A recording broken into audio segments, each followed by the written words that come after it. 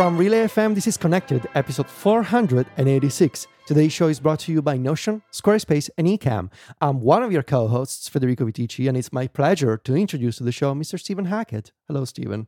Hey, Federico. How are you? I am doing fantastic, thank you. Good. And I have the pleasure of being joined by Mr. Mike Hurley. Boy, howdy. It's me, in the flesh. In the flesh, well, in the Zoom flesh, I guess. Well, I'm in yes. flesh, you know. Okay. I can't speak for what you're experiencing. Stephen, would you like to start the show with some follow-up? Hmm. Stop it. No. Okay. It's banished. The sent that off to the pro-hum banished land. people were still writing in. I am pro-hum, I just want to say on the record. That's good. Yep. You're a hum-througher, I guess. Yes. Yes. And until we get Mike on board, our friend, really, I think everyone's friend, Rob Knight, has made a website called Humanize. Humanize? It's Humanize. That's Humanize? what we called it. Humanizing. See, this is the thing. You say you're pro-hum, but you don't remember anything about it. You know? I remember the good times we had before you took it away. Yeah. Like I'm imagining Stephen remember the good times, like a slow-mo sort of flashback montage of us harmonizing. Well, it would be like one of those songs, like, you know, do you remember? But it's the whole thing is hummed. And it's us humming in front of a microphone. That's the whole thing. For some reason, Mike is running in slow motion. Yeah, in this I'm flashback, humming in slow motion. Rob has made a website where you can relive the glory days. You can click on us, you can click on a bell, you can have it do it automatically. It's amazing. Sometimes bits, they have to go to the bit farm in the sky, you know? Like you gotta, before they get too old and tired, you just gotta retire them. And that's what we're doing with harmonizing. It's... I don't mean to give you more work, Rob, but this website should really have an API that you can use from shortcuts. It returns a success audio file that is a hum, and you can use it as a success sound in your shortcuts. That is my pitch. Like, all right, I'm making it an issue in his GitHub repo right now. This is really good of you to do that to him. Yes, you're welcome, really Rob. Good. Okay, that is issue number 1 in the GitHub page for this. It's amazing. While we're talking about bits that may have run their course, Brad wrote in to say, I have a follow-up on Frederico's Christmas tree farm. Are you canceling Christmas? No, don't ruin this for me. No. I said it hadn't. I said may have. You know? But no, you're setting it up. You're setting it up. I'm out here and I'm trying to protect the hilarity of the show. You know, like someone's got to do it. Someone's got to be the bad guy, and I'm willing to be the bad guy. Yeah, you're the Grinch in this scenario. Yeah, I will be the Grinch of bits, and like someone's got to prune them. And I'm not saying I'm going to. I'm just saying like I'm willing to. I will take that. You know, I'll be that guy. Anyway. Brad wrote in and said, I have a follow-up on Frederico's Christmas tree farm that you mentioned during the holiday season. It seems that his business empire may be larger than we all realized. I live in Chicago and noticed one of Frederico's family businesses. Or is it Federico or Frederico? Frederico. It's Frederico, right? Thank you, Brad, for spelling it correctly. No.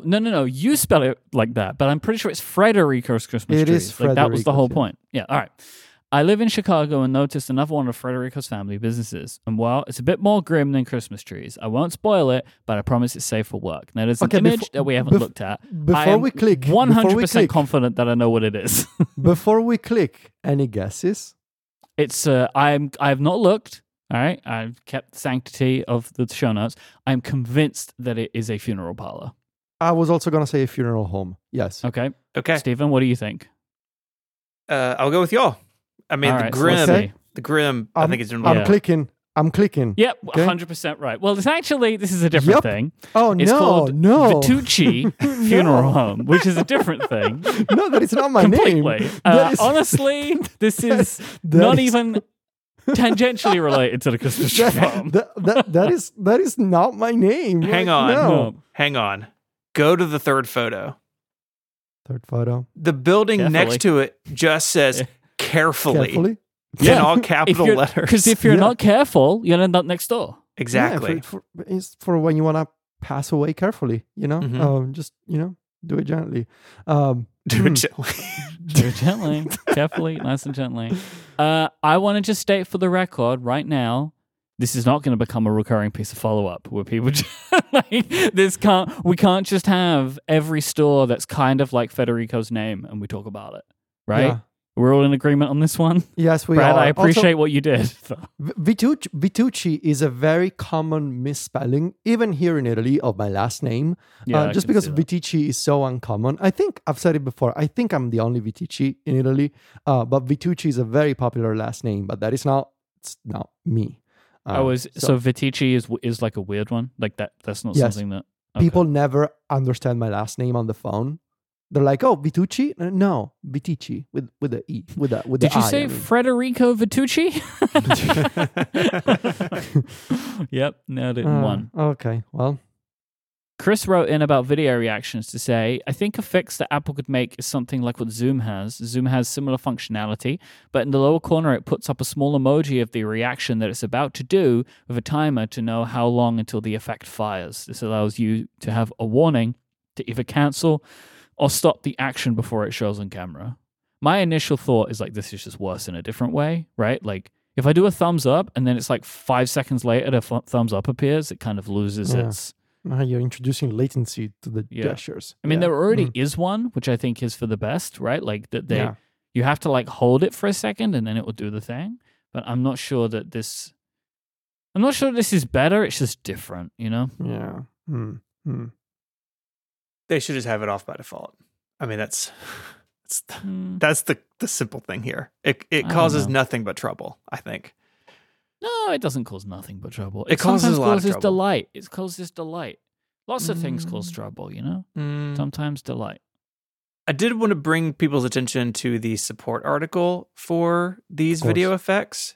Yeah. For two reasons. One, there are more than I thought there were. Yes. But two, there were like these hand-drawn images of hands, and I can't tell if I like them or they creep me out. Let me see this. Some are way more detailed than others, which is interesting. Right? None of them have fingernails, which is upsetting. Would you want that? I don't know. In this image, I feel like that would be creepy. Interesting wish that you were looking for the fingernails. Man, I wish there was some fingernails. You know what? If This only. drawing is missing. Give me some fingernails, man. I get that. So, Stephen, do you prefer like patent hands to these? Patent hands are also bad. And I just remembered as we were talking the nightmare that is the hand sticker pack from Apple that was a big deal in the early versions of watchOS, and it was kind of been like demoted over time. They were like in a glove, right? Yeah. Oh no, that hand always reminded me of Mike. Do you remember the original, like in Super Smash Brothers, like the hand that was like the final boss? Yes. Yeah, it was kind of like that. I haven't thought about that hand in forever. So thank you, Steven. Chris Lawley wrote in, requested follow-up on the iPad mini mounted to the Magic Keyboard. This was a riff on Federico's iPad mount with the phone. And we discovered that Chris is using two iPads at once. Chris is using two rolling square mounts. He says these magnets are incredibly strong, so the iPad mini isn't going anywhere. Yeah, when I'm using... Such a ridiculous sentence. When I'm using two iPads together, the iPad mini typically has a document or something I'm just referencing. As long as I'm not aggressively tapping on the mini, nothing falls over. If I'm working on an uneven surface like my lap, the iPad does want to fall over. P.S. I do have long thighs. Thank you, Chris, for the clarification. I feel like Chris attempted to explain why it was okay and just confirmed to me why it isn't, in my opinion. Realized halfway through that it wasn't. As long as I'm not aggressively tapping, and also I must have a perfectly even surface. Like, Chris, you look... just like fly into the sky. I love you doing what you do. Same as Federico. Like, I love you guys just pushing it as far as you can. But like, we all know that is suboptimal, right? That like, don't tap too hard or everything falls over. But I want you to do it. I want you to live your best lives and do these things, Yeah. I think we are but you are. Chris is like, this is the evolution of my setup. Like, this is the next step. Chris is the war turtle to my squirrel, if you will. What I love that. What I Mhm. enjoy is the thought of the two of you eventually putting magnets on your Vision Pros and just putting a Mac Mini up there, right? Just to be like, Ooh. so I could wherever I go, I'm gonna have the Mac like just ready to go. So you just stick a Mac Mini on the front of the thing, and you just like I had a thought the other day about connecting multiple batteries to the Vision Pro and attaching all of them to myself. So like if I'm using the Vision Pro and I have the Belkin battery clip and there's the Vision Pro battery, but the Vision Pro battery has USB-C in. So what if I attach another battery to the battery and I get a second holster for all of them? Like I'm gonna look like you'd be like Batman. yeah. I'm gonna be like the Vision Pro soldier or something, like with all these holsters going on at the same time, so I never run out of charge. Or Chewbacca. Yeah, You don't know who that is, do you? it's the hairy bear from Star Wars. This episode of Connected is brought to you by Notion. There is no shortage of helpful AI tools out there, but using them means switching back and forth between yet another digital tool.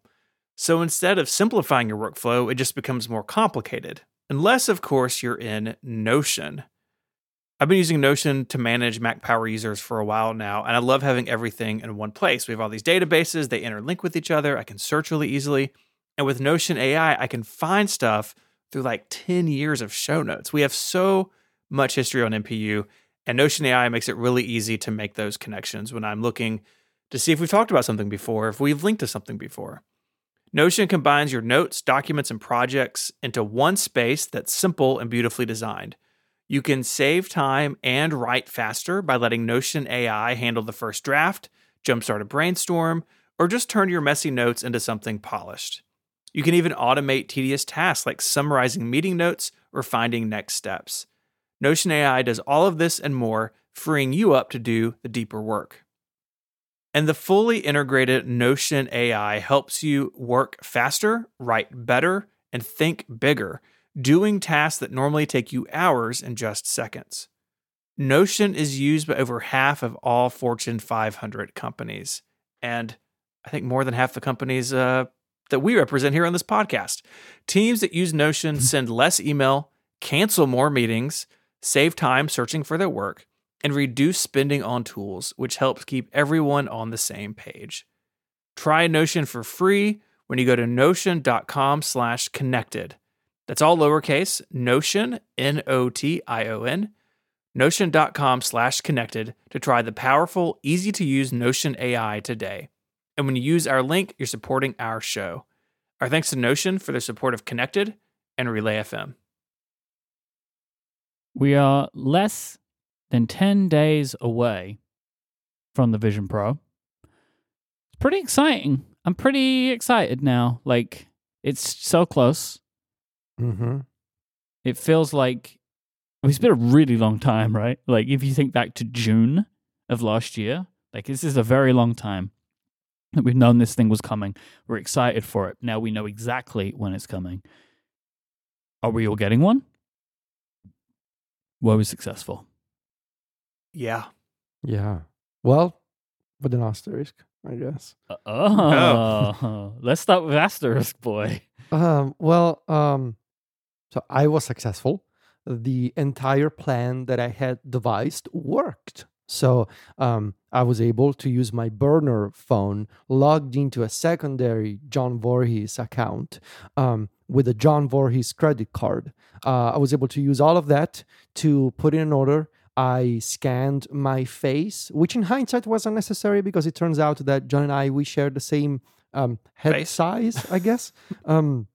But yeah, I was able to put in the order. I uploaded my prescription using the website that I suggested to Mike. A bunch of people emailed me to ask me for that website. So you're welcome. GoVisibly.com. I sent you a bunch of people over the past week. And everything was successful. And the Vision Pro, let's check again. It was preparing to ship yesterday, and it's still preparing to ship.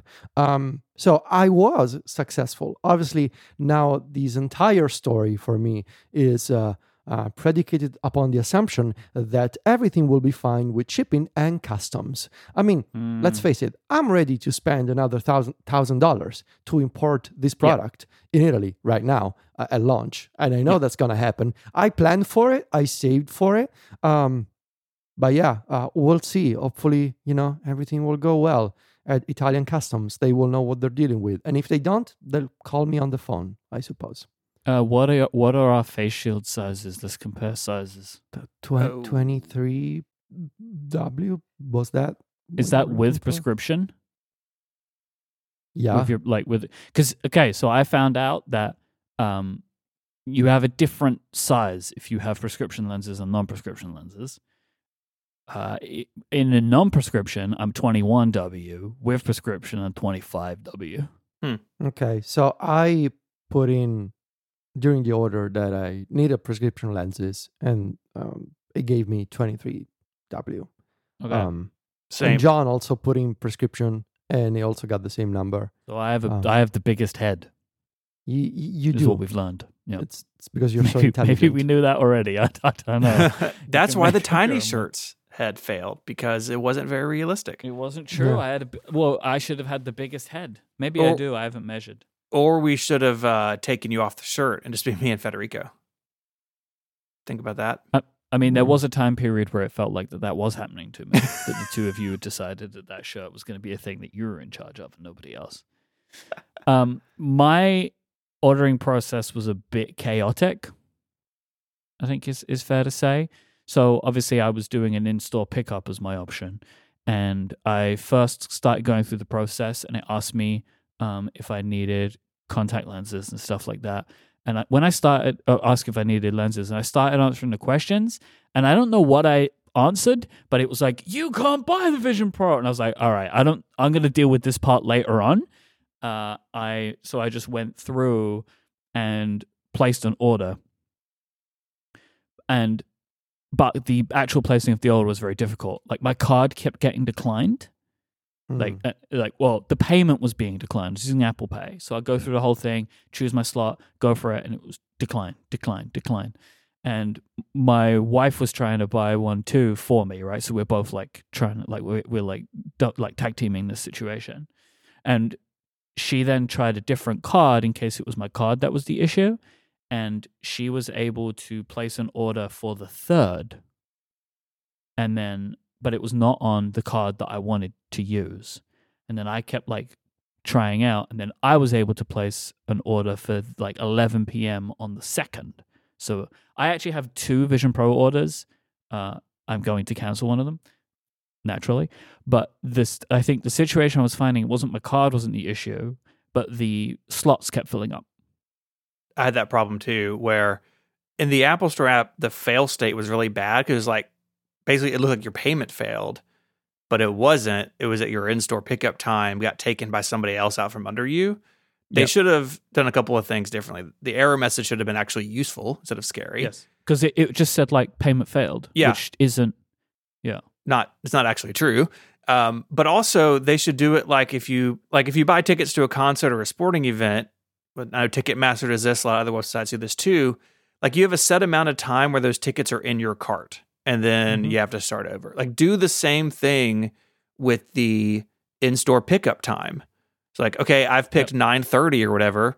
Mark that as unavailable to everybody else for a set amount of time while I'm checking out, and tell me how much time I have. Other people have solved this problem, but Apple seemed to be befuddled by it. Especially because it seems like something like that was going on, because then later in the day, I was able to change my pickup time to 8 in the morning. Yeah. So it's which is great, because now I've got it exactly when I want it, right? As soon as I possibly can on launch day is what I want. And so it's oh, okay. But I didn't really, it was a bit of a madness. And then also, I then went through and ordered my prescription lenses separately. I'm happy I did that too, because it seems like prescription could only be sent to an address. You can't pick it up.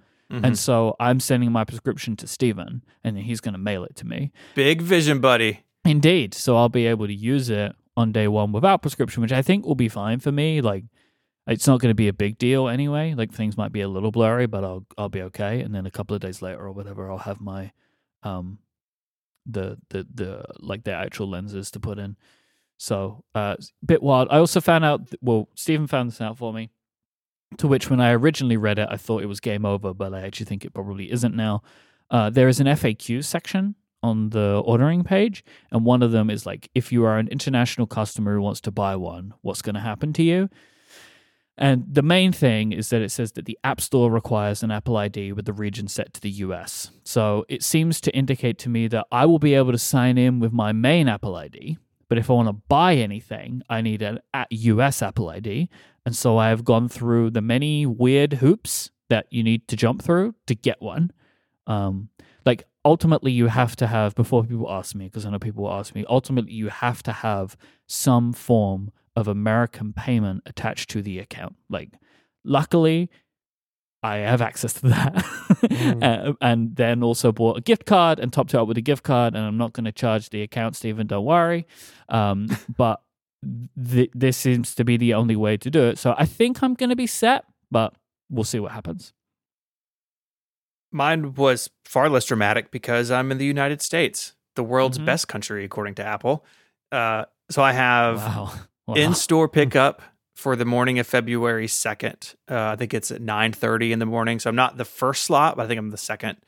And I did pick up the hard travel case. I don't necessarily anticipate traveling with it, at least at first, but I do want something to store it in that's safe and sound because repairing this thing is going to be expensive.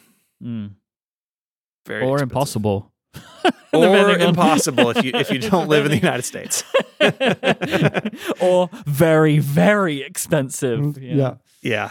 Yeah, you have to ship it to me, and then I take it to Apple and pay the $3,000 to get it fixed. Oh my God. So we'll all be in possession of them at some point, early February. That's very exciting because it was really unknown that if we'd be able to pull this off or not. Yeah. And I'm pleased that we have because I'm just so curious about where the three of us are going to fall along of the spectrum of feelings about this product. I can't wait. It's impossible to know, genuinely impossible to know at this point, right? Like, me and Federico had one 30-minute demo, but I don't know that doesn't really tell us anything about how it's going to feel to use it. Where, like, realistically, for the first few days, we're going to be using it more than we probably should, right? Yeah. Like, I plan to put it on, and I'll probably be doing like 4 or 5 hours a day in this thing for the first few days, right? To like really try and cram in as much as possible. And I genuinely have no idea how that's going to feel. Like, I don't think it's going to feel good, but I don't know if it's going to feel bad. Like, I think that's, I'm not sure. I'm not sure. I will say about that demo, Apple posted a guided tour video when the pre-orders went up.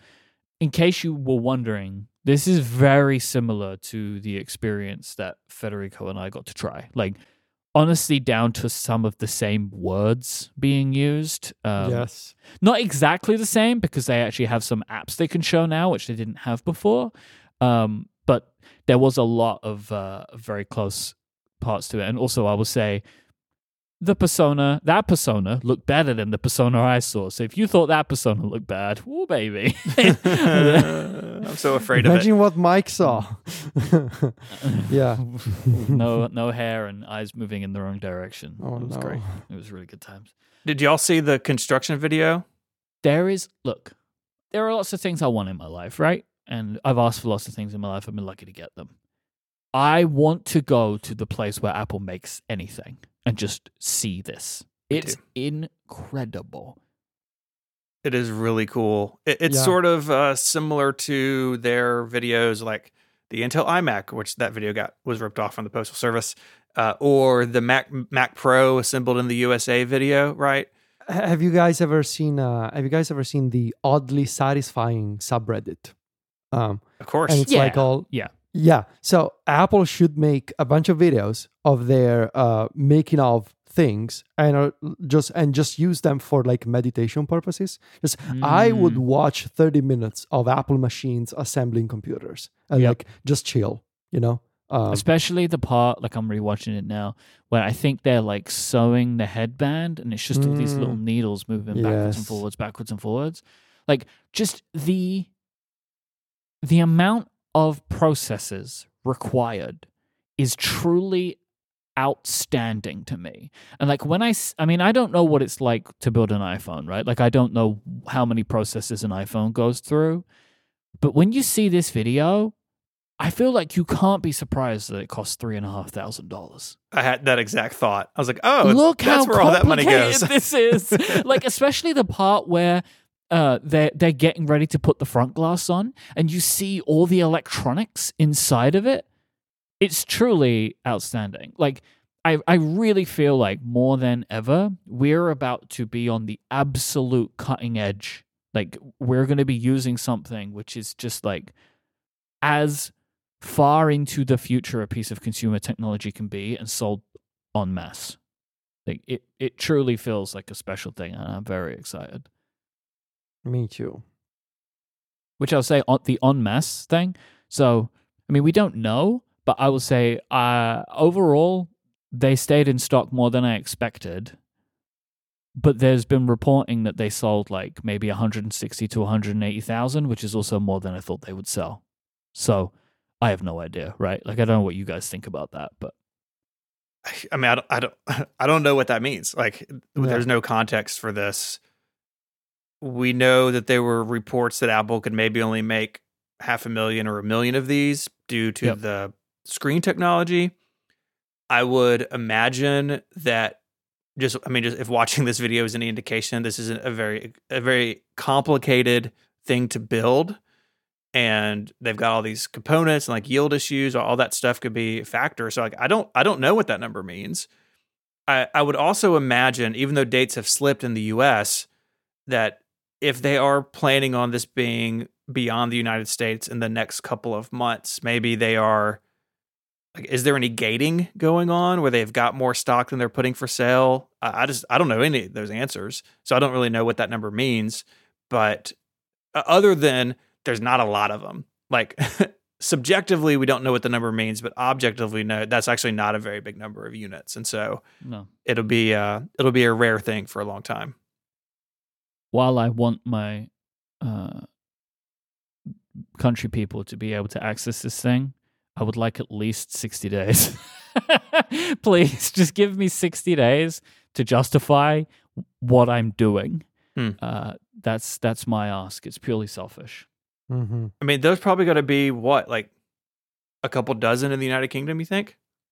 It's hard to know. I mean, it will be a very small number, right? Because the efforts that you have to go to are pretty intense. I mean, I don't know what the aftermarket is really going to be like for this product. Like, I know that there already is one. In fact, there was one before it even went on sale, which is hilarious. But it also just seems like a complicated product to buy aftermarket if you know anything about it. Right? Mm-hmm. You've kind of got to go through the whole face thing, which was smoother than I expected. The face scanning thing, it was very simple. I genuinely have no idea how they get enough information from it. So I just think that's very technologically impressive. But yeah, I don't imagine there will be a lot of them outside of America. Do you guys think I will be the only person in Rome with a Vision Pro? It's possible. It's possible. Maybe I feel should like do the something further about you that. get, the least likely it becomes, right? Should like put up a small tent somewhere and have people pay a ticket to try one. Big vision, buddy. Yeah. You're gonna want some wet wipes or something. Keep that thing clean. Sure. Yeah. You want some head sanitizer. Yep. Just the whole thing. Bucket, dip the head in. Yeah. Good to go. Yeah. Like a swirly in a bunch of sanitizer. Yeah, exactly. So the Vision Pro is looking forward, but today we can also look backwards as the Mac has turned 40 years old. There are lots and lots of good pieces of content out there on the internet. I'm pretty proud of an episode of Upgrade that we put together that went out on Monday that Stephen was a guest on. We brought together a bunch of people who've been talking and thinking about the Mac for a really long time, and we did a draft. So picking some favorite moments and products over the last 40 years. So I'd really recommend people go check that episode of Upgrade out. There's also a really good video version of it too, if that's your speed. Jason wrote a good article on The Verge. Again, I love how they bring Jason in, like when there's an anniversary. I find that very funny. And Stephen has done a really good job of pulling together a bunch of resources and articles and stuff like that. So people can go and check it out. Happy birthday, Macintosh. Happy birthday, Macintosh. Happy birthday. I did just want to call out one thing out of all this coverage, because you guys only allowed me a few minutes for this. I wanted the whole show. This is absolutely a lie. This is a lie. You're lying. But this conversation never happened. But our friend Joe over at Mac Rumors came across the original press release for like the original Macintosh. And I read the whole thing, go read it. There's a quote in it that jumped out at me like I've rarely had covering this stuff. So this is a quote from Jobs. With Macintosh, the computer is an aid to spontaneity and originality, not an obstacle. It allows ideas and relationships to be viewed in new ways. Macintosh enhances not just productivity, but also creativity. And what killed me about that quote is how dead on it was then and how it continues to be dead on now. And not just about the Mac, right? I think Apple works in this way towards all of its products, but for a statement that's 40 years old to be still so relevant today, I mean, the rest of the press release is about like how it compares to the Lisa. Like, who cares? I do, funny. But most people don't. But this idea that the computer enhances productivity and creativity and is not an obstacle to doing so, like that's the whole reason I love the Mac. It's the whole reason I fell in love with it in high school, using it in my high school newspaper. And like how so many of us came to it was through creativity, even though it may not just be a creative tool for us now. It just really stunned me, like how forward-looking that statement was. And I'm sure no one at the time thought it would be, but it really stopped me in my tracks. I think, I know you said that so many products continue to embody the spirit, and that is true, but I think 40 years on, even today, the Mac is still the best embodiment of that balance of anything that you can get for a computer. And there is a spectrum of a lot of these things. Like, so much more content creation is done on PC now than ever before. Like when you look at video games and stuff like that, right? Like a lot of that content is done on PC now. But the Mac is still a better tool for the majority of creativity. Yeah. And it's still incredibly capable from a productivity perspective. Like, I don't really think that there is a blemish on it that way anymore.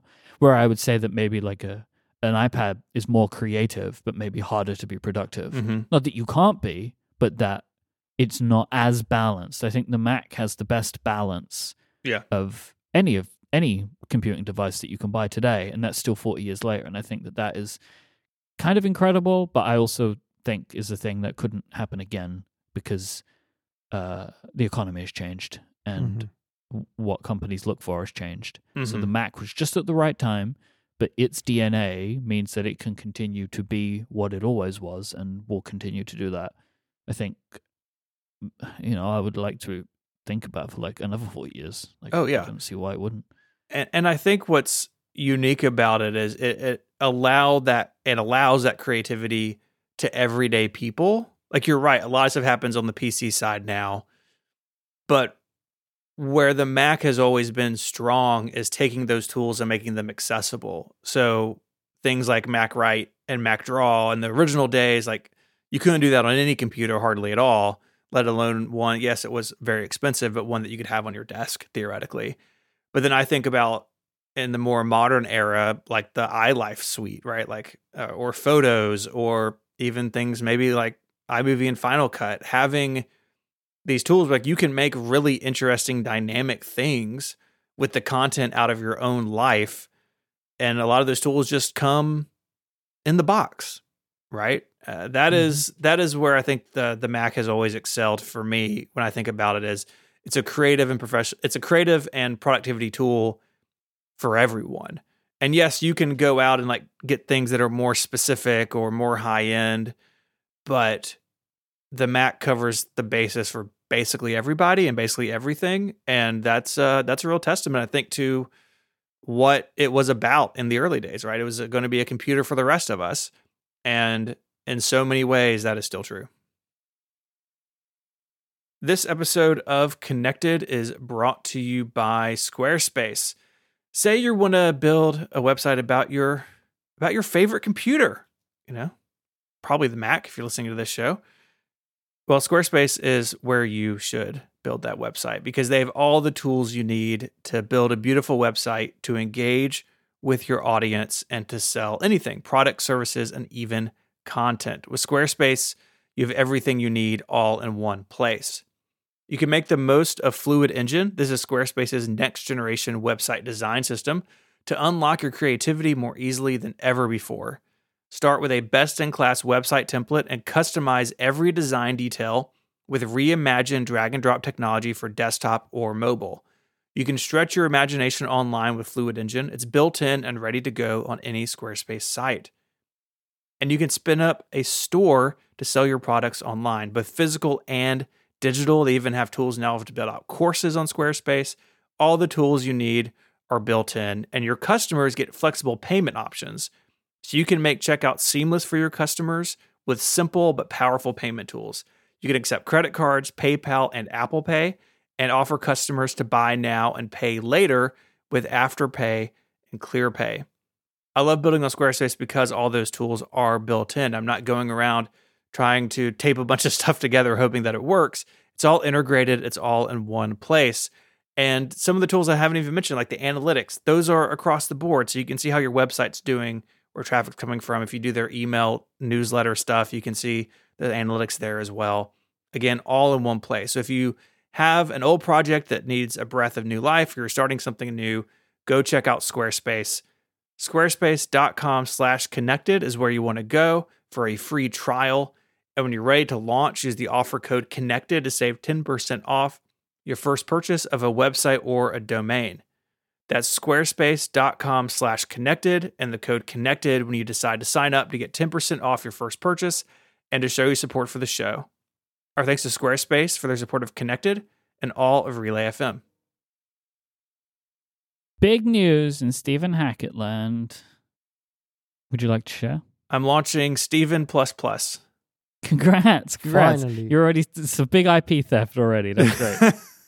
That's really good. Hackett Smith doesn't roll off the tongue. So I published a blog post yesterday. It'll be in the show notes.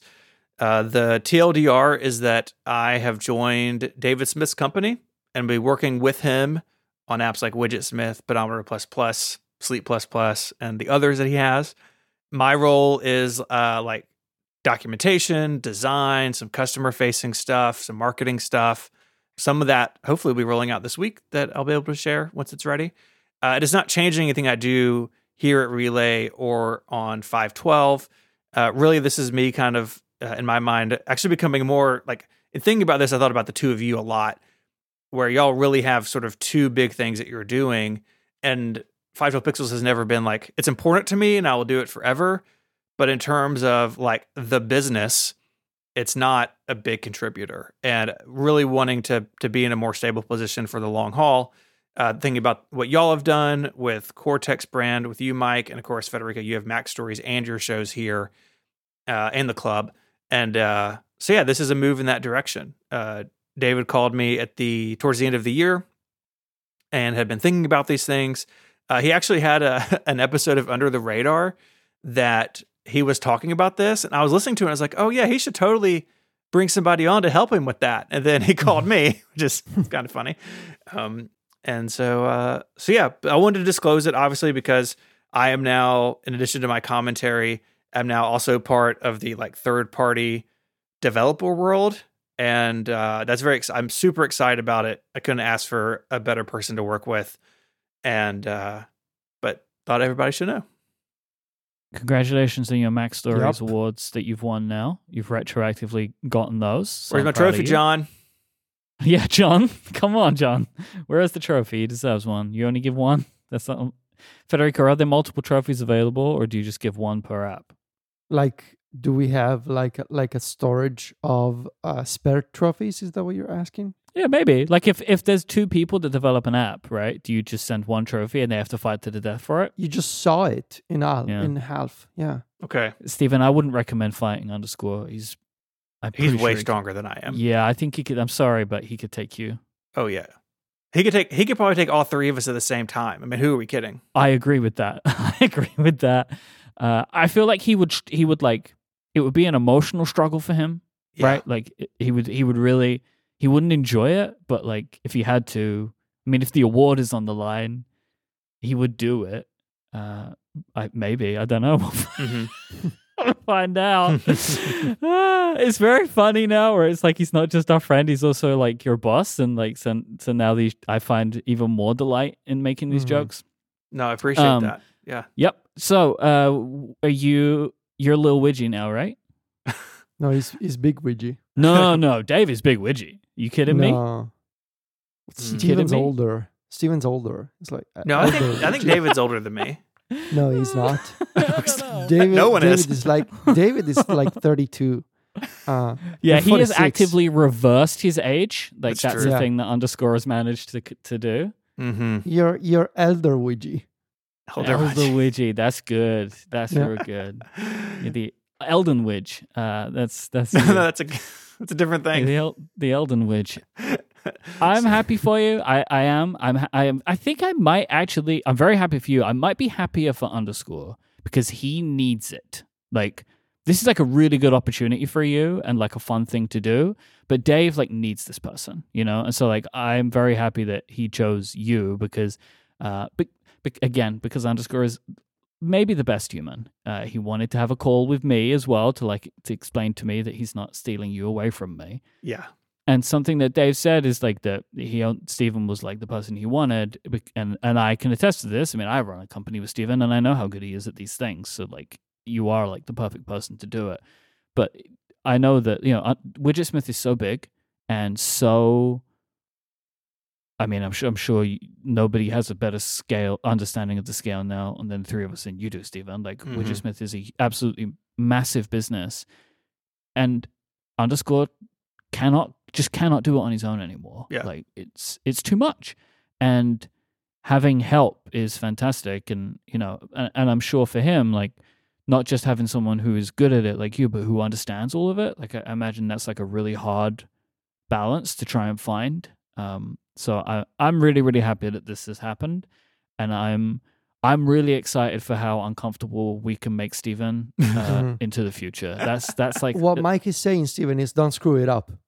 You know? Oh, I wasn't saying that, but I do mean that too. Now you say that, Federico, I agree. Yeah, Stephen, don't. I really like Widget Smith, so if you could just not screw it up, that would be awesome. Don't mess it up. Okay, I will not listen to whoever in the Discord said make a Newton port of Widget Smith. We will not spend time on that. Resource allocation is not part of your remit, I think. I don't know. Maybe it is. Maybe we're going to see some strange stuff. Like, we're going for the iMac theme, the 6-color iMac theme in this next version of Widget Smith. Oh, man. So, yeah, wanted to share that news. It's important to me. I think it was more important to me than anyone else involved to disclose it. But I feel like I need, Well, as you say, there's journalistic hand-wringing. So can I ask you some journalistic questions? Yes. Can we see if there's any ethics involved here? Like, do you imagine this is going to change you? Like, bias is a thing that people have. Like, it's just a thing that is inherent. And now, like, when we're talking about some of this stuff, you're going to feel different, right? Does that bother you? It doesn't bother me. I'm curious how that's going to be. I mean, David and I talked a lot about this of like, it is going to change how I write and talk about things because I will have the experience of being in a company that does third-party development on Apple's platforms. And that's not an experience that I've had.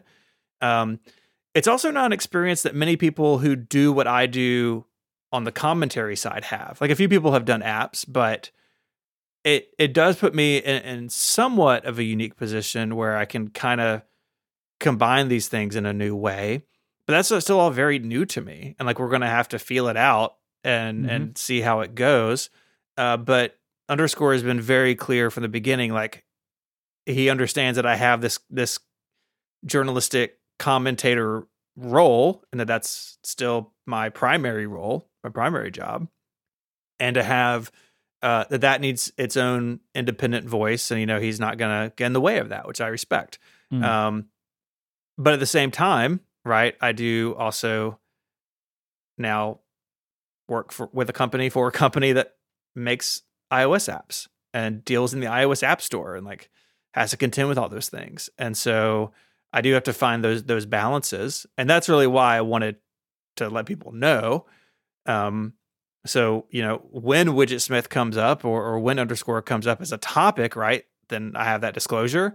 But also when we talk about these things, that people know that this is an influence now that I have, because you're right. Everyone does have bias. No one is unbiased. Even people like who work as like capital J journalists, which I do not, right? Like I count myself as a commentator, but it's impossible to strain all of those out. So it's best in my mind just to be upfront about it and to be honest about it.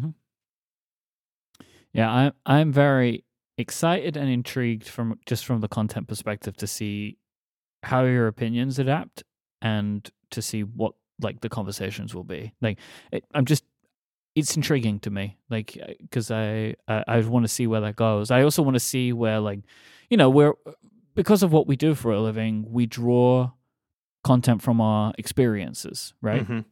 We talk about the devices that we use. We talk about what we use them for. But you're about to change. Like, you're going to be using your devices for different things. Like, I know you've been running simulators and stuff like that. Which is just not a thing that you do. And so, I also look forward to the point where the simulator means that you need to get a Mac Pro again or something, right? And you're going to be like, well, I wanted to have one laptop, one monitor, but now what am I supposed to do? Like, that's going to happen too. And I'm excited for all of that. What's interesting is that also when developers, when eventually it comes for all of them, when eventually they get rejected by app review, to make a big fuss about it, most of them run to the press. And in this case, you just run to yourself. He just runs to the mirror and he's like, "This is unacceptable," So that'll put you in an interesting spot and let's hope that it doesn't happen. But if it happens, you already have, the means to fight it in a different way. So that's an interesting position to be in. It is. I actually had that thought the other day. It's like the "don't run to the press" line, which is like, there are a few things that Apple has said over the years that really sticks. That's one of them. Yeah. I think. Did they officially say that? Like, was that like, I feel like I've lost the memory of it now. Somebody find it. It used to be printed. Was it in the Oh yeah, the NDA that you used to sign? It was.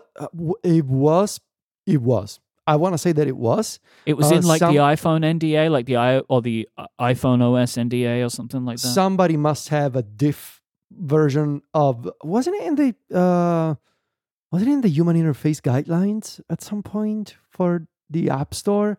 It was somewhere. I'm gonna find it. Don't run to the press, except it's the only thing that ever does anything.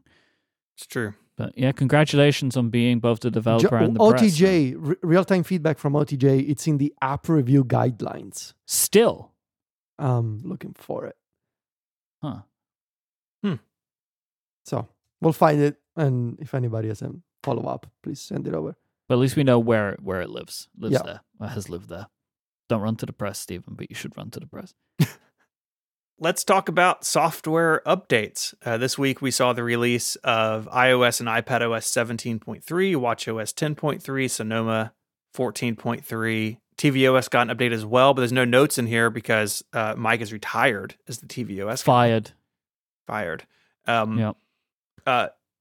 Federico, y'all had an overview of iOS and iPadOS 17.3 on the site. Can you talk us through some of the things that have been added or changed?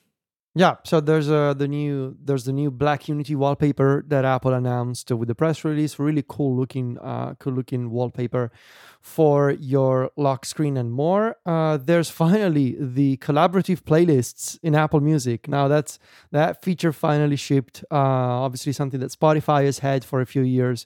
Was supposed to launch in 17.2. It appeared in the beta, then it was postponed again. Now it's here. So now you can share a playlist with someone else on Apple Music and you can collaborate on that playlist. I saw somebody say, Federico, that with the introduction of this, that's everything now for iOS 17. Like, this was the last feature. Is that true to your knowledge? I think that is correct. All the features that were pre-announced, that to-do list is finally complete, I believe. Great. So It's all to be gained from here until WWDC. We'll see. Maybe 17.4 will have something. Well, the rumor is 17.4 will include the side mechanisms loading. for side loading. Side loading, yeah. Just Nice. a small Nice. thing. I look Cannot forward wait. to Stephen's takes on side loading Yeah. coming soon. So yeah, we have a developer here. Come on. So no. The split. Look, can I just pause you for a second there, Federico? Stephen, Yeah. what did you expect, right? No, Yes. I know. Okay, cool. I'm just checking. Like that, this isn't a surprise to you that we're going to give you a hard time Yeah. Oh, believe me, there's You know? lots more of this where it came from. coming your way. So this collaborative playlist, one feature worth noting here is that they have the proper emoji reactions that we all wanted Ugh. from iMessage.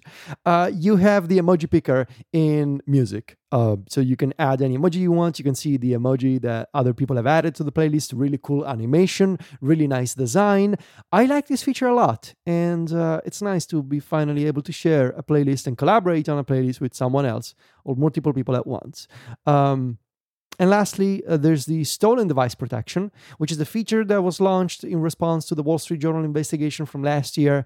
Essentially, a set of functionalities that will disable the ability to reset your Apple ID password and reset your phone just by using the passcode of the device.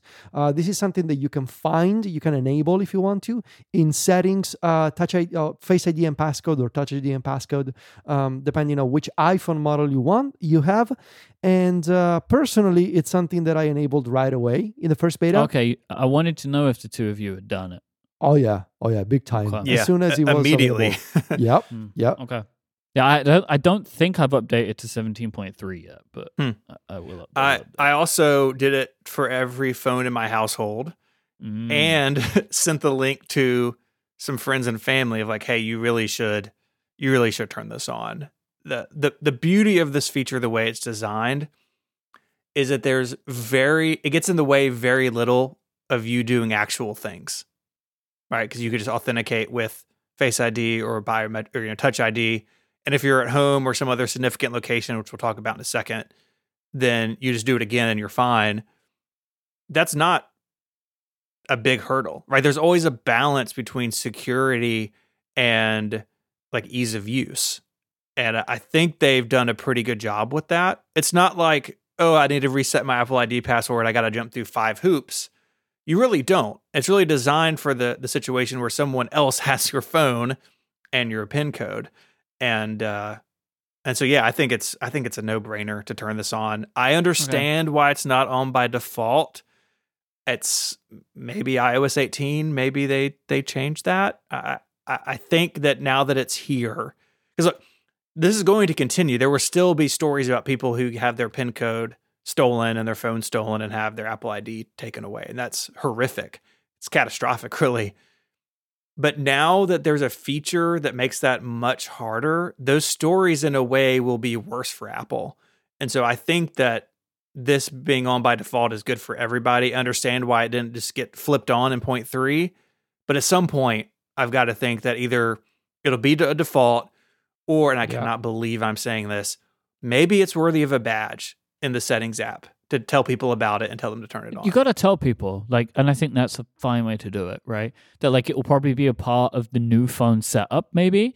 And other than that, you've got to let people know. In case any listeners out there got lost about what this feature was, like I did, I definitely got lost and was very happy to read Nilian's article on Mac Stories. I will read from that article.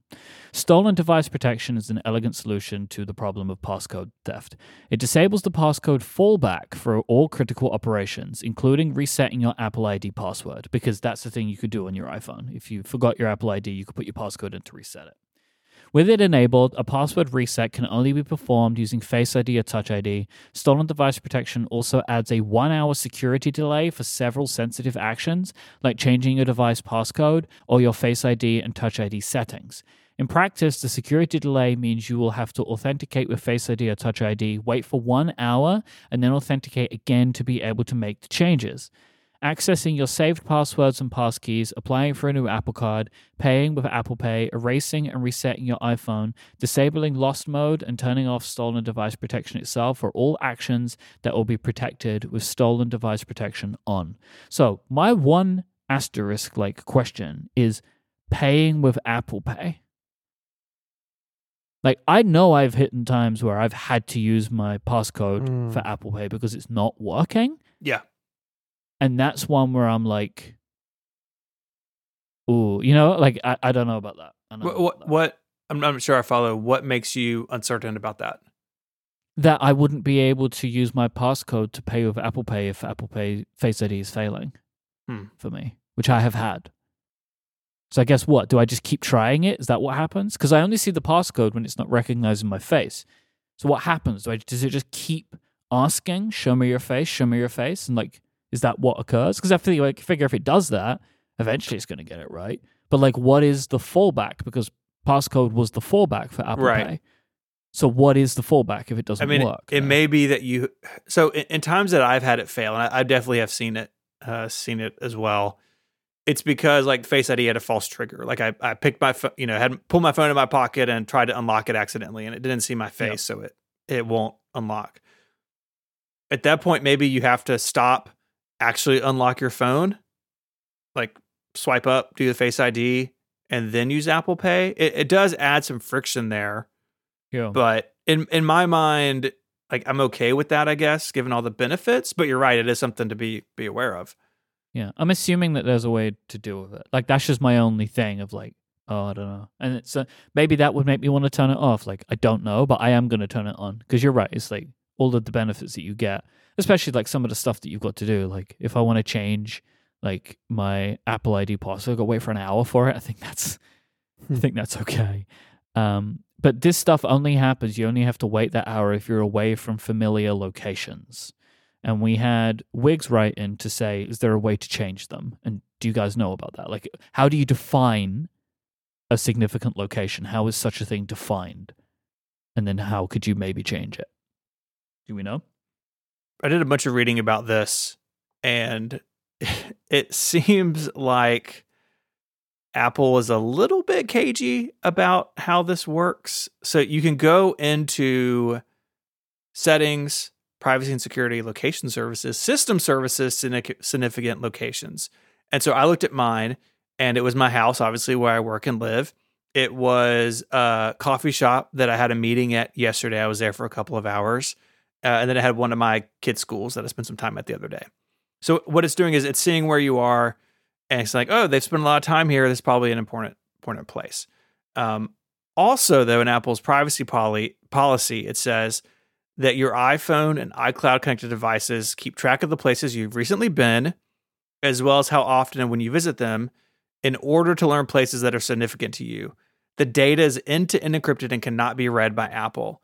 So I don't have any problems with this being turned on for me because Apple's not going to see it. I don't care if my phone knows where I've been. But when you go in there, you can remove significant locations, but you can't tell it this address is a significant location. There's no, as far as I can tell, manual entry of a significant location. Are they labeled in any way? Let me see. I don't think they are. So I looked in 17.2, which isn't helpful, and I have a home and a work, and I don't know how they have been labeled. Maybe it's pulling it from my contact card or something, but then it also references 180 other locations, but they're not, at least in 17.2, not labeled. So I wonder if they changed that. Yeah, mine says home, and then it says the name of the shopping center where that coffee shop is. Mm-hmm. I have 193 records, and I can clear my history. And it's, as far as I know, it clears all of them, and it syncs the clearing to your other iCloud devices. But yeah, there's not a way to tell it this is a significant place. It does say, at least in 17.3, that this is for providing useful location-related information in maps, calendars, photos, and more. And then again, it's end-to-end encrypted and cannot be read by Apple. So I would like some clarity, to Wick's point, around what these locations, can I define my own? Can I tell my device, actually, I don't want my work to be a significant location, because maybe I work in a place where my phone isn't on me and I would want the stolen device protection turned on, even though my work is a significant location. I think there needs to be a bit more control over this, but at least currently there's not.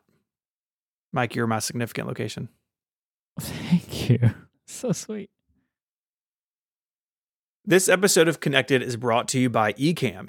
Ecamm Live is the leading video production and live streaming studio built for the Mac. Ecamm does all aspects of video, not just live streaming. It's perfect for simplifying your video workflows. It's easy enough to get started quickly, but powerful enough that you can create just about anything with video, and you can do it all with the Ecamm app. What I am so impressed with about Ecamm is that it feels like a real Mac app. There are other video solutions on the Mac that don't feel that way, but Ecamm integrates really nicely with all the windowing in Mac OS. You can overlay things. So say that I have my regular desktop, but I don't want to show the whole thing, where I can tell Ecamm, this is what I want to show. I want this here. I want that there. It's all really easy to use. And whether you're streaming or recording, podcasting or presenting, everything's there in Ecamm, including support for multiple cameras, which makes everything look fancier, and really nice screen sharing. And the live camera switcher lets you direct the show in real time. Stand out from the crowd with high quality video. Add logos, titles, lower thirds, graphics, show your screen, drop in video clips, bring on interview guests, use a green screen, and so much more. Ecamm Live does it all. Their members are entrepreneurs, marketing professionals, podcasters, educators, musicians, church leaders, bloggers, and content creators of all kinds. Get 1 month free today by visiting ecamm.live and using the code CONNECTED. That's Ecamm, ECAMM, ecamm.live, and the code CONNECTED will get you a whole month for free. Go there now and check it out. Our thanks to Ecamm for their support of the show and Relay FM. There's been a lot of conversation about the apps that are going to be available or not for the Vision Pro. Mm-hmm. I know that Federico kicked off some of this by looking through some data, Yes. which appeared to be App Store information, or it was App Store information, that appears to show whether a developer is opting out or offering a Vision Pro app, or if it's going to be native. And you selected a bunch of like very popular apps in a selection of categories. And one of the main things that you found was that Spotify and YouTube, and they weren't going to be offering anything. Mm-hmm. And then I think this was part of what spurred on Mark Gurman to actually go to these companies and ask them, are you going to do this? And they told him no, which then started a lot of conversation about like what apps are going to be available on the Vision Pro, like what are actually going to be there, what iPad apps are going to be there, what Vision apps are going to be there. And it also echoes something that Apple was saying, because they had said YouTube and Netflix would be viewable in a browser, and so it kind of asks the question of, well, what about the browser? I guess. And then also David Pierce wrote a really nice article about just Safari and the web, and how that's probably going to be really important on the Vision Pro. Yeah, so the idea being that some of the biggest services in the world, like Spotify, all of the Google apps, YouTube, obviously, they won't have native apps on the Vision Pro, but that's not, it doesn't paint a full picture, because it's one thing not to offer a native Vision OS app, and it's another thing to say, well, our iPad apps that can run, in theory, in compatibility mode by default, we are going to opt out of offering those iPad apps on the Vision Pro. So that's something that a developer needs to do manually. You need to go into App Store Connect and untick the checkbox where it says offer in compatibility mode, run in compatibility mode on Vision Pro. And so Google, Spotify, all these bigger companies have gone there and they have disabled the Netflix, obviously they have disabled the ability to install the iPad app on your Vision Pro. And obviously that sparked a conversation around, well, a common argument that I've heard from a bunch of people is, well, but do you want to use the Google apps, the Google iPad apps anyway? Isn't it better to use the Google services in a browser? Which to be fair, yeah, the iPad apps from Google are not good iPad apps. They usually use they use custom text views. They don't support none of the native like UI and interaction standards of iPadOS. They are always late to the party when it comes to implementing new iPad technologies. And yeah, it is better to use Google services in a browser. And so that made me think, but is it still like, even if we follow that argument to its logical conclusion, which is just use Google Docs or Google Sheets in Safari, is Safari for iPad typically a good experience for modern web apps?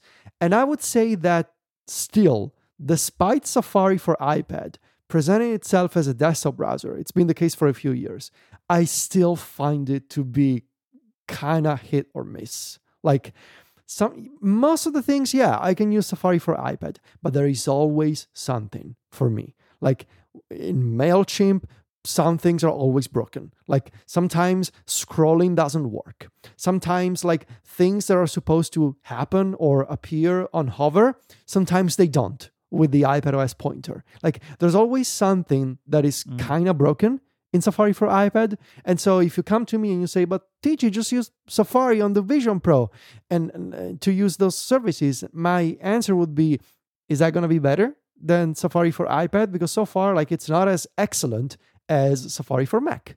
And arguably Safari for Mac kind of lags in comparison to like Google Chrome, for example, when it comes to taking advantage of the latest web APIs. But still, Safari for Mac is a better experience than Safari for iPad. And so is Safari for Vision Pro going to be based on that? Or is it going to be a more full-fledged browser like on the Mac? And so far, the answer seems to be it's going to be an iPad browser, and it's not even going to offer you the ability to install those web apps to your Vision OS home screen because the button to add a web app to your home screen is not there. Now, is that button not there because it's just a matter of time constraints? The Safari for Vision OS developers at Apple didn't have enough time to add that functionality for Vision OS 1.0? Or is it a strategic omission in the sense that, well, if you just add that button there, it just creates an exit valve for Google and Spotify to say, well, we don't want to build native apps for Vision OS because you can just save our web app to the home screen. I don't know. I am intrigued by how this is going to work. Like, we don't truly know what it's going to be like yet, right? And we don't know how the device will work with a lot of these services. I think for me, I've been paying attention to how I do work on my Mac. And I'm not talking about podcast recording here because I'm not expecting to be able to record podcasts on Vision Pro. It's like everything else. And outside of Safari, I use every day to get my work done Slack, Discord, Spark, Todoist, Timery, Notion, Fantastical, Messages, Notes, 1Password, and Reader. Now, I know a bunch of these apps are going to be there, like actually native. Like there is a large selection of these that will be in some way or another.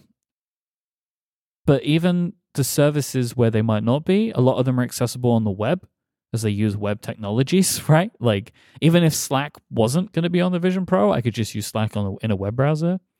And in some of these instances, the experiences of using these apps isn't that different than using like a Mac app and a web app, but that is on the Mac, right? As you say, Federico. And I don't know what it's going to be like to use it on Vision Pro, but I don't know. It feels like it's possible, but there are going to be weird edge cases. Like I could imagine a scenario, right? You go to YouTube and it's like download the app, but there isn't one. Yeah. Like you get those pop-ups that say, hey, just download the app from the App Store. It's like, well, you didn't do that. But it thinks you're coming from an iPad rather than a Vision Pro or whatever. And obviously there's been a lot of talk about this and I think interestingly, some discussion I think is overlapping pretty nicely with what we were talking about last week, right? About the 27% thing. And it's kind of like the idea of a lot of these large companies just noping out of this, it's not a surprise, right? No. Like This No. is a scenario that Apple has made for themselves. Like at the same time when they are asking developers to jump in on a very small unit, high effort platform, they're also continuing to erode relationships with companies of all sizes. Not in that like the terms are changing, but it's like, hey, we're reminding you of what we think of you.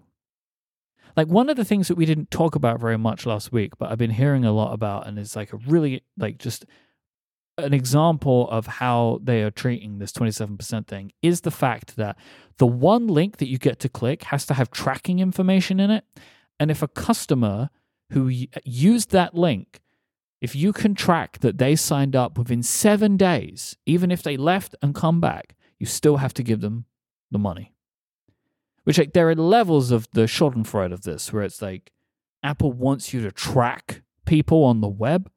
And like, I thought Safari removed those tracking URL things anyway, but like maybe not for Apple's links, which I guarantee you is the case, right? And so it's like, when you balance these two things together, it's like, no, like if you wanted Spotify and YouTube to have apps available, you needed to court them. And like, you needed to make it something that they wanted to do. And I don't think they think like that, right? Like, they're just like, oh, people will come. And maybe they will, right? Like, if the Vision Pro is that good, and like, this is, you know, over the years, it like builds and builds, people will want to develop for it. But there is a chicken and egg to this that we're going to see. Like, maybe every single review, right, of the Vision Pro spends paragraphs or minutes talking about the fact that the experience of using third-party services is not good. That's going to turn people off. Mm-hmm. And then how do you change it? Because if Apple isn't going to try and like get these large companies on side with them, then they're not going to bring their apps to the platform, which means people won't buy it. But Apple is hoping people will buy it to convince them. But like, where is the push and pull going to be there? Like, it's kind of fascinating to see all these things kind of like smashing together in real time. Yeah, and I mean, in most cases, it's also like it is a transaction, right, between these companies. And if you're Spotify and you're looking at this, like you said, you're looking at this new platform, it's unproven territory, very expensive device that few, let's say hundreds of thousands of people are going to get a Vision Pro. If it becomes convenient for Spotify, like if the Spotify user base keeps asking them for a Vision Pro app because it's their favorite device, it's their new main computer, you can bet that Spotify is going to make a Vision Pro app. If it becomes necessary for them, if it's a business thing, like if our users are asking for that, then we're going to make it. At least that's how I would run my business. Even if you absolutely hate Apple, you're still a company and you got to respond to your users, right? So, and your customers in this case. Like, I have to believe that if the Vision Pro really hits critical mass at some point and it becomes ridiculous that Netflix and Spotify don't offer native or even just decent, barely passable Vision OS experiences, they will make those apps. Or maybe they will just start by flipping the switch on the iPad version in compatibility mode. But right now, all the leverage is in those companies' hands. They can say, well, you've been treating us badly. We don't know about this platform. We're not sure. So yeah, we'll skip it for now. Yeah, I think that the boys over on Dithering, they had an episode, I think last week, called Apple Reaps What It Sows. It's perfectly said. I mean, there's no accident that these big media companies that have not committed to the Vision Pro yet are the same ones that have issue with Apple's other policies. And the thing that really stinks about all that is the customer that loses, right? Like the person who buys a Vision Pro and is stuck using Netflix and Safari or not being able to access all the features of Spotify or whatever it is, at the end of the day, they don't care about the debate between Apple and these other companies, they may not even know about it. I mean, right now on day one, they probably all do because day one Vision Pro buyers are going to be nerdy. But down the road, if this continues to be unsolved, it's the customers that ultimately are at the short end of the stick, and that's going to backfire because they're not going to know if it's Apple's fault or if it's Netflix's fault or whoever. And they may blame Apple, they may blame Netflix, they may blame both, but it's the customer who loses. And that's so against what everything Apple says that it believes about putting customer service and customer experience first. That's what gets me. It's like these companies are so hard-headed over these things that they're hurting the very people whose products who they make their products for. And that stinks. Yeah. Mhm. Yeah. Well, I think that does it for this week. If you want to find links to the stuff we spoke about, they're in your podcast player. They're also on the web at relay.fm/connected/486. While you're there, you become a member and get Connected Pro, which is a longer ad-free version of the show that we do each and every week. You can find us all online. Federico is the editor-in-chief of MacStories.net. Lots of great coverage of Mac Stories. I can't wait for y'all to start getting into Vision OS apps in a couple of weeks. I assume you got big plans there. Yeah, I was thinking about this. Like, I'll just have the Mac Stories page open. I'll just keep refreshing to find out what I need to go download. Like, Yeah. that's just probably going to be what I'll do. That is the plan. Although, I do wonder, like, very quick, like, is it going to be possible to just look at all of the apps? Like what it was like when the iPhone came out? I think that might be possible, right? I mean, that, judging by the numbers, you might just be able to go to the App Store and just look at all of them, and you could just scroll through all of them. I'm genuinely excited about the possibility of doing that. We'll see how it goes. The real irony would be to have a comeback of the I Am Rich app on a Vision Pro. The Vision Pro kind of is the I Am Rich app. Yeah. Exactly. Exactly. You can find Federico on Mastodon as Vitici and MacStories.net and on Threads as Vitici, Viticci. You can find Mike on a bunch of other shows here on Relay FM. That episode of Upgrade really is good, and it was so much fun being on it. Go check that out. There's a link in the show notes to that.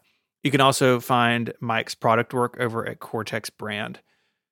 You can find him on Mastodon as iMike and Mike.social, and you can follow him on Threads as iMike. You can find my writing at 512pixels.net, and I co-host Mac Power Users every Sunday here on Relay FM. You can find me on Mastodon as ISMH at eworld.social and ISMH86 on Threads. I'd like to thank our sponsors this week for making the show possible: Notion, Squarespace, and Ecamm. Go check them out. Thank you to our members, and until next week, guys, say goodbye. Arrivederci. Cheerio. Bye, y'all.